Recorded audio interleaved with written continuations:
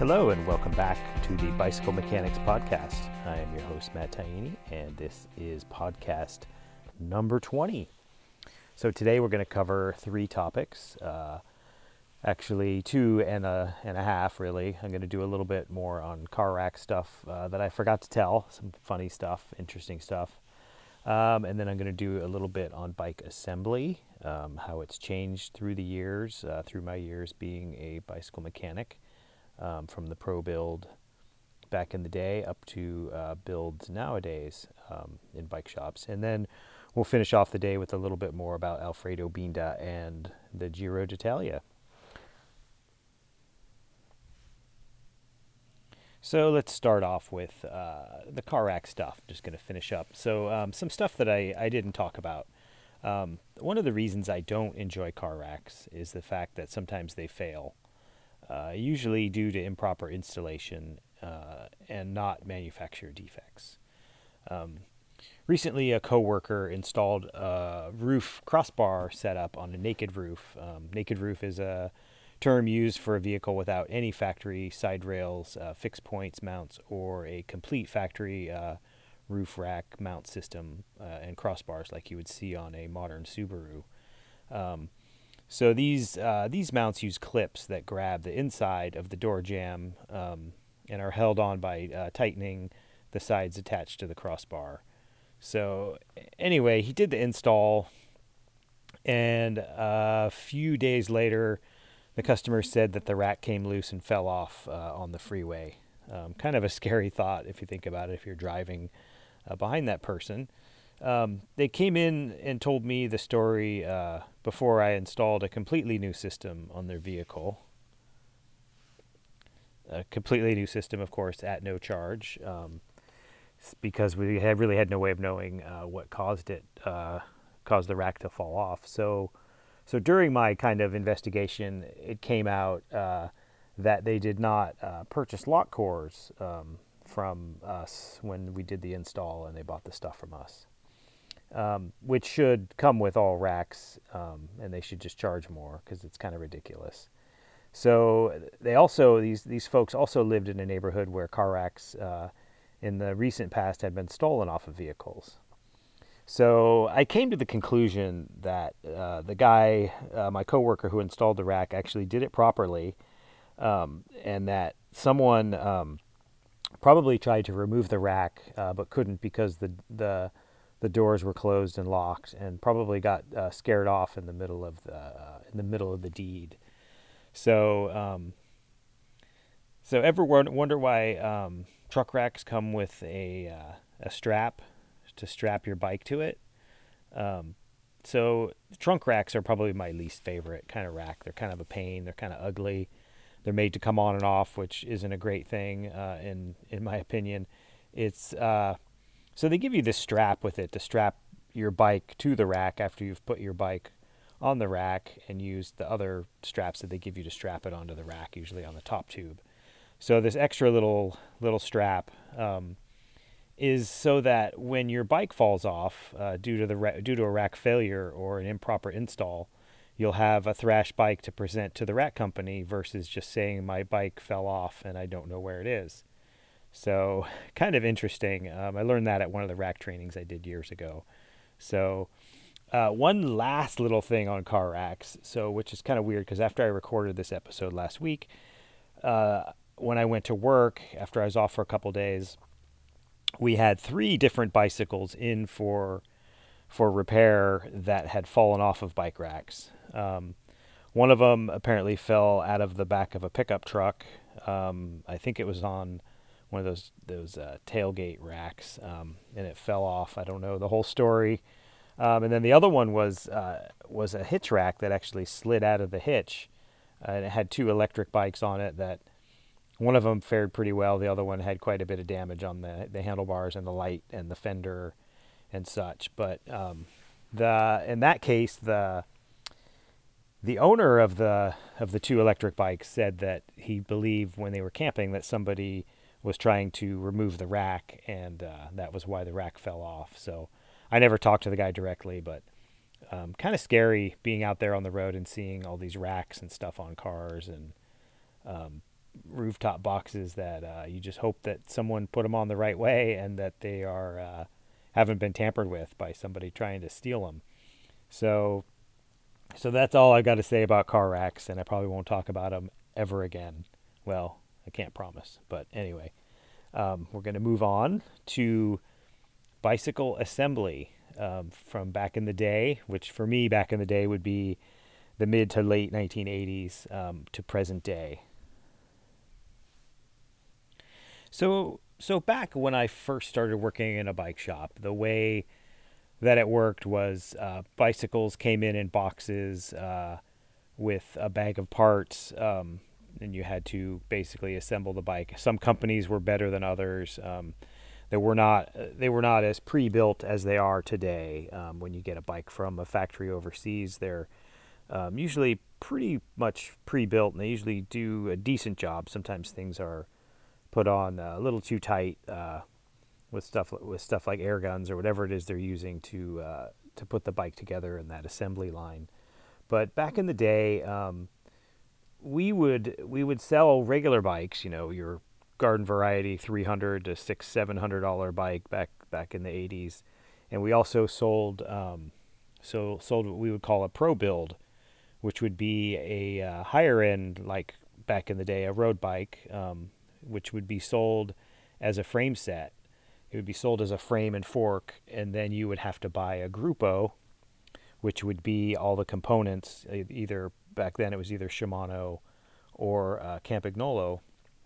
So the pro build was always kind of fun because as a customer or as a bike shop tech, you got to take this bike from frame and fork and basically assemble the entire thing with all the Grupo and the other components like the tires and handlebar and stem and all the stuff that the customer would pick out. And that was always kind of a really kind of cool thing that not all bike shops would do, but usually the higher end ones that sold kind of the frame sets would do this. And it was I'll never forget one of the first bikes that I bought from the shop that I worked at was an Eddie Merckx, and it was the paint job of the Motorola team, which was the team that came after 7-Eleven. So it was blue and red and white, and I didn't have all the money to buy a whole bike at once, so I bought the frame set. So I bought the frame and the fork, steel bike, lugged steel, Columbus SL tubing, and I think at the time it cost me, I want to say $700-$800 for the frame and fork, and I couldn't buy the Grupo yet because they were still too expensive. I didn't have all the money, so I took the frame and fork home and put a hook in my ceiling in my room and hung it from there and stared at it for probably about 8 months before I had enough money to buy the Grupo, which I saved up my money and got a Campagnolo Chorus group that was, I believe, about $800 at the time. And then once I bought that, then I was able to save a little bit more money for all the other stuff that you kind of don't think about as a pro build. So the other stuff would be tires, tubes, rim tape, handlebars, stem, seat, seat post if the Grupo didn't come with the seat post, but I believe mine did, and your stem if I didn't say that, and your handlebar wrap. So I was able to buy all that stuff, and then I got to build it up myself. It was the first pro build that I ever did, and it was pretty fun. It was kind of a neat way that shops used to sell kind of high end bikes, and the road bikes that we carried were from a company called Gita. I don't know if they're still in business. GITA, I believe, was the name, and they sold DeRosa, Eddie Merckx, and Pinarello. Just to name three kind of rad bikes that are still around today. Don't quite look like they did back then. They were all steel back then, Columbus SL, Columbus SLX tubing. And those were some pretty amazing bikes. And the guys that I worked with owned some Eddie Merckx. One of them, I think, owned like 3 Eddie Merckx road bikes, and the other one had a couple of DeRosas that were just beautiful. And he actually had a DeRosa that was painted the Molteni colors from Eddie Merckx Molteni team Back in the day, it was like orange and stuff, and that bike was just amazing. And they had 6 speeds in the back only, with a campy freewheel. There were no cassettes back then, and it was a down tube friction shifter. Beautiful bikes. I'm pretty sure he still has them all now, to this day. Modern. They were not like modern bikes. They didn't have aero brake hoods. Everything was internally routed in the handlebars, and kind of no STI or ergo levers. All down tube shifters. Kind of skinny little box rims, with usually 20 or 23 C tires, which is kind of opposite of what we use today. We go 25, 28 on road bikes. So that was kind of the pro build back in the day. So I think nowadays you can still do a pro build from some higher end shops, but a lot of the bikes, higher end bikes, even are going to come with groups, and it's going to be a complete bike that's already kind of pre-assembled, with different, one might have a Shimano Ultegra, maybe Shimano 105 Dura-Ace, and something with Campagnola. Get your choice of 3 or 4 different builds on it, but they come kind of pre-built. So back in the day, in the 80s, when I was working at a bike shop, the bike shop that I worked at, we carried some brands that aren't around anymore. We carried Mayada. What else did we carry? Bridgestone, and one of them that's still around is Raleigh. I remember when we carried Raleigh mountain bikes, and when we first started getting them in, we got a Raleigh mountain bike in that was in a box, and it had this huge long bag of parts. And if you know anything about cantilever brakes back in the day, the brakes, center pull brakes before there were ever V brakes for mountain bikes, the cantilever brakes came in a separate bag, completely disassembled. That's the brake that you need the 2 tools to adjust the pad. You need a 10 millimeter and a 5 millimeter hex head to adjust and tighten the pads. Kind of difficult to do when you're first learning, but so those brakes came completely disassembled. So the fork wasn't on the bike. The headset often wasn't pressed in. You might have a bottom bracket in there, and the cranks might be on there, but everything else had to be installed and kind of built. And the bike assembly back then would take a couple hours for a bike that probably didn't even sell for a whole lot. It might have only sold for $300-400 back then, but you had to pay somebody a couple hours to put it together. So, and then in my time at that shop, things changed when it came to bike pre-assembly. I remember we started to carry Specialized, and the first Specialized bikes that we got in were all pre-assembled, and they're kind of what you see in today's pre-assembly bikes, where everything's on the bike except for the front wheel. The handlebar might not be on the stem, and the pedals are probably not on, but everything else is on there. And when we got those first bikes, we were amazed. We were like, oh my gosh, this is like so much better, so much easier, so much faster. You could put that bike together in a half an hour if you didn't run into any problems. And that's kind of where we are today with bicycle pre-assembly from factories. A lot easier than it used to be. Sometimes it can be a nightmare because you can still run into issues from the assembly line, like trying to remove a crank from a bike that's been put on with an impact wrench. You need kind of a gigantic cheater bar to get the crank bolt out even.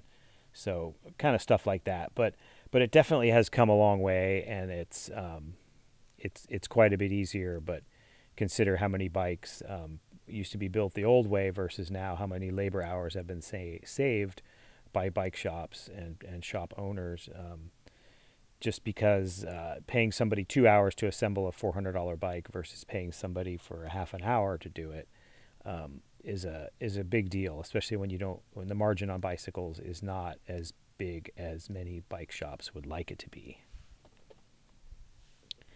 And then one last note on bike assembly and pro builds. So back then, when somebody would do a pro build, we also have to build the wheels, which would mean we'd calculate the spoke length and actually lace them up and build the wheels to the hub that came with the Grupo, and then you'd pick out your rims, what kind of rims you wanted to run. So part of the pro build was a wheel build, which is kind of a dying kind of art in a way. It's still out there. Hopefully, every shop still has at least one person that knows how to build a wheel. I know at my shop we have at least 3 people that can do it.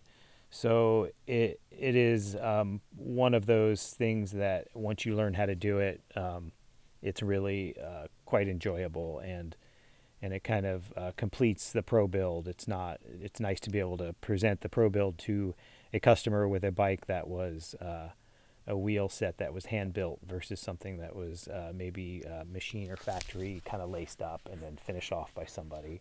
Of course, that being said, wheels have changed so much.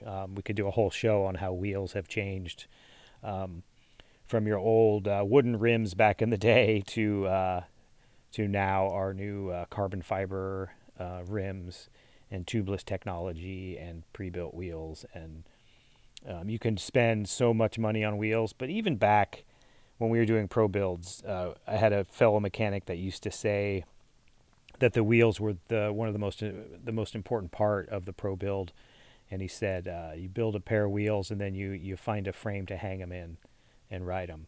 So on that note, that's all about bike assembly and back in the day and such. And we're going to move on and do a little bit more about the Giro d'Italia, my favorite race of all time, and we're going to talk about a little bit more about Alfredo Binda.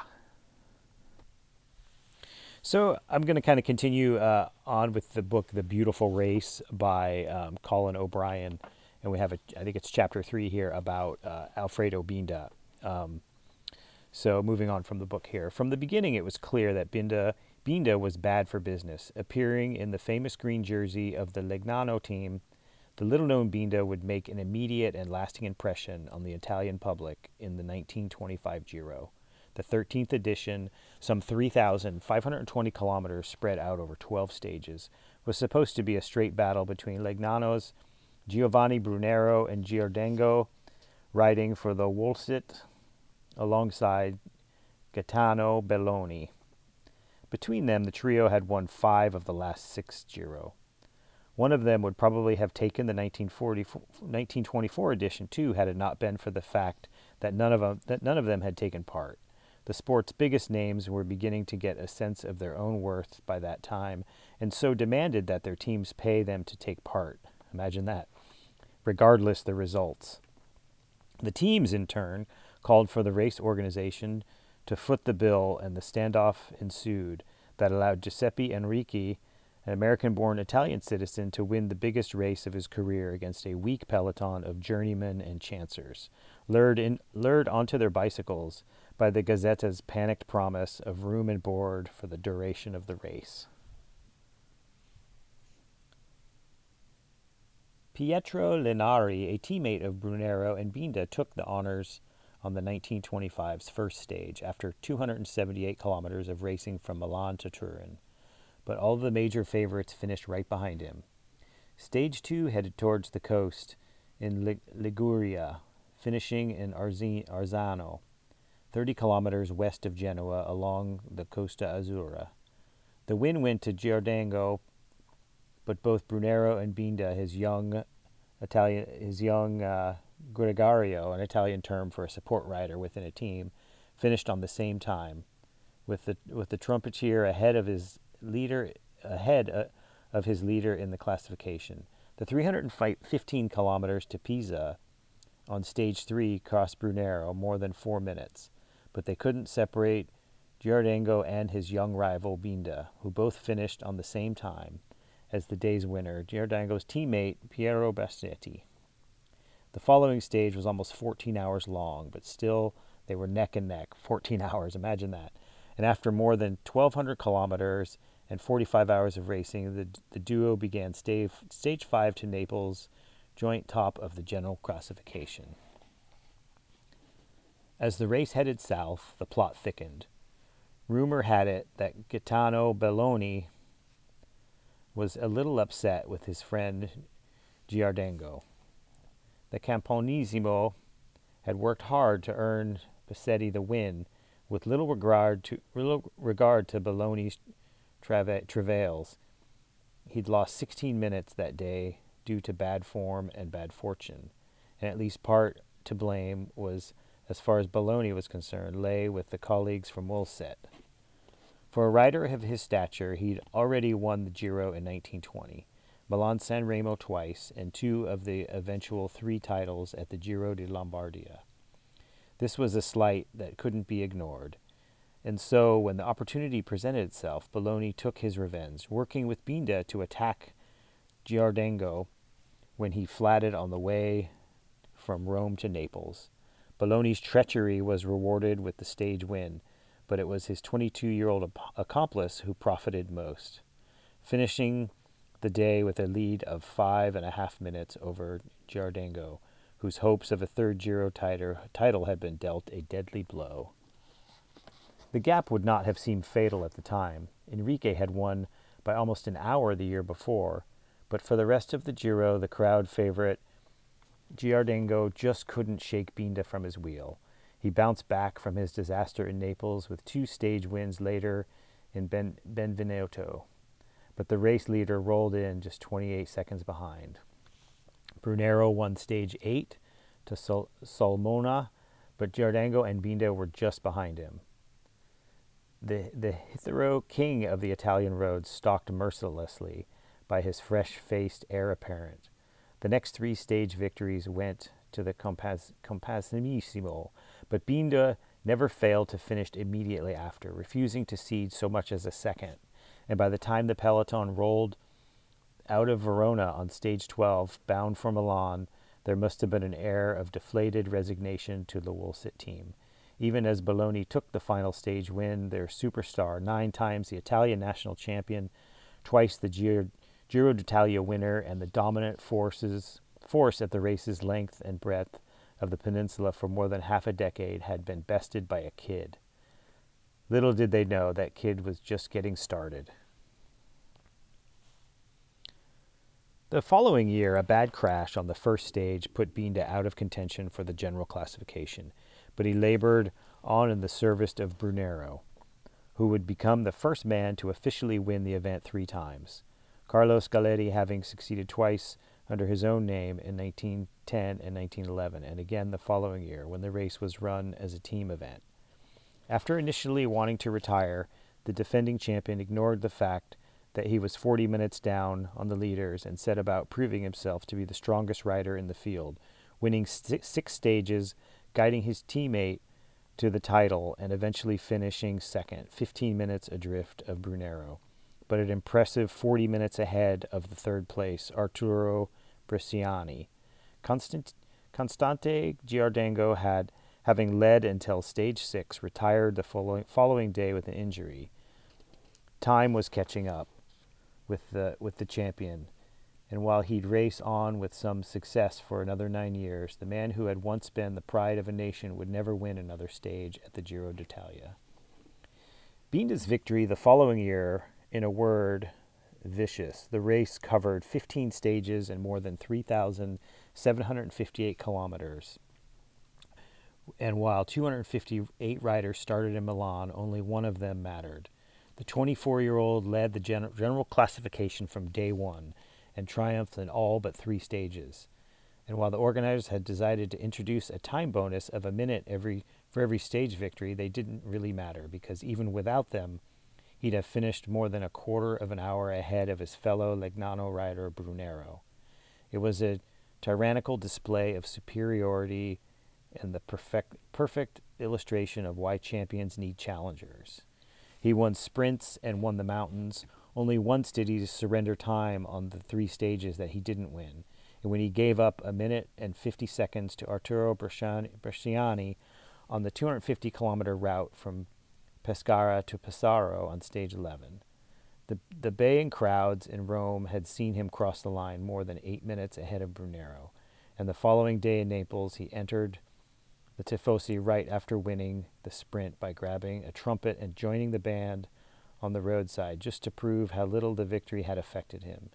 He'd top off the season by winning the UCI's inaugural World Championships at the Nuremberg in Germany, beating the runner-up Giardengo by 7 minutes. Can you imagine that, 7 minutes in a World Championship race? The 16th Giro d'Italia wasn't quite so despotic, but it wasn't far off, and perhaps the most interesting thing that one could say about it is that at 298, it holds the record for the largest number of starters. Domenico Pismontesi, who'd won bronze in Germany behind Binda and Giordano, took control of the race early and managed 5 stage wins, but never regained control of the general classification after hemorrhaging more than 13 minutes to Binda on stage 4. After 12 stages and 3,044 kilometers of racing, the trumpeter finished 18 minutes and 13 seconds ahead of Giuseppe Pancera 2 weeks later in Milan. Having mopped up 5 stage victories along the way, his younger brother Albino won the other. He played trombone. By 1929, the fans were fed up. The 17th edition featured a smaller field, just 166. Of the more talented riders, and had a relatively short average length of 209 kilometers for its 14 stages, but the changes mattered not a jot. There were no time bonuses, but Binda finished almost 4 minutes ahead of Dominique Piamonesti in the general classification and set a record for 8 consecutive stage victories that have never been bettered. It would actually have been 9 had the judges not disqualified the first 4 across the line on stage 13 after a messy sprint was deemed to be in violation of the rules. Taking to the podium in the Arena Civica neoclassical stadium at the center of Milan's Parco Sempione, Binda was booed for his brilliance. There was no doubt he was what the Italians call fuori class, beyond classification. But after Giro victory number 4, the public was largely beyond caring. What happened the next is improbably shady, even in the grubby standards of professional cycling. In a desperate bid to liven things up, Armando Cugnet and the rest of the race's organizers had an idea. They had to convince Binda to stay home.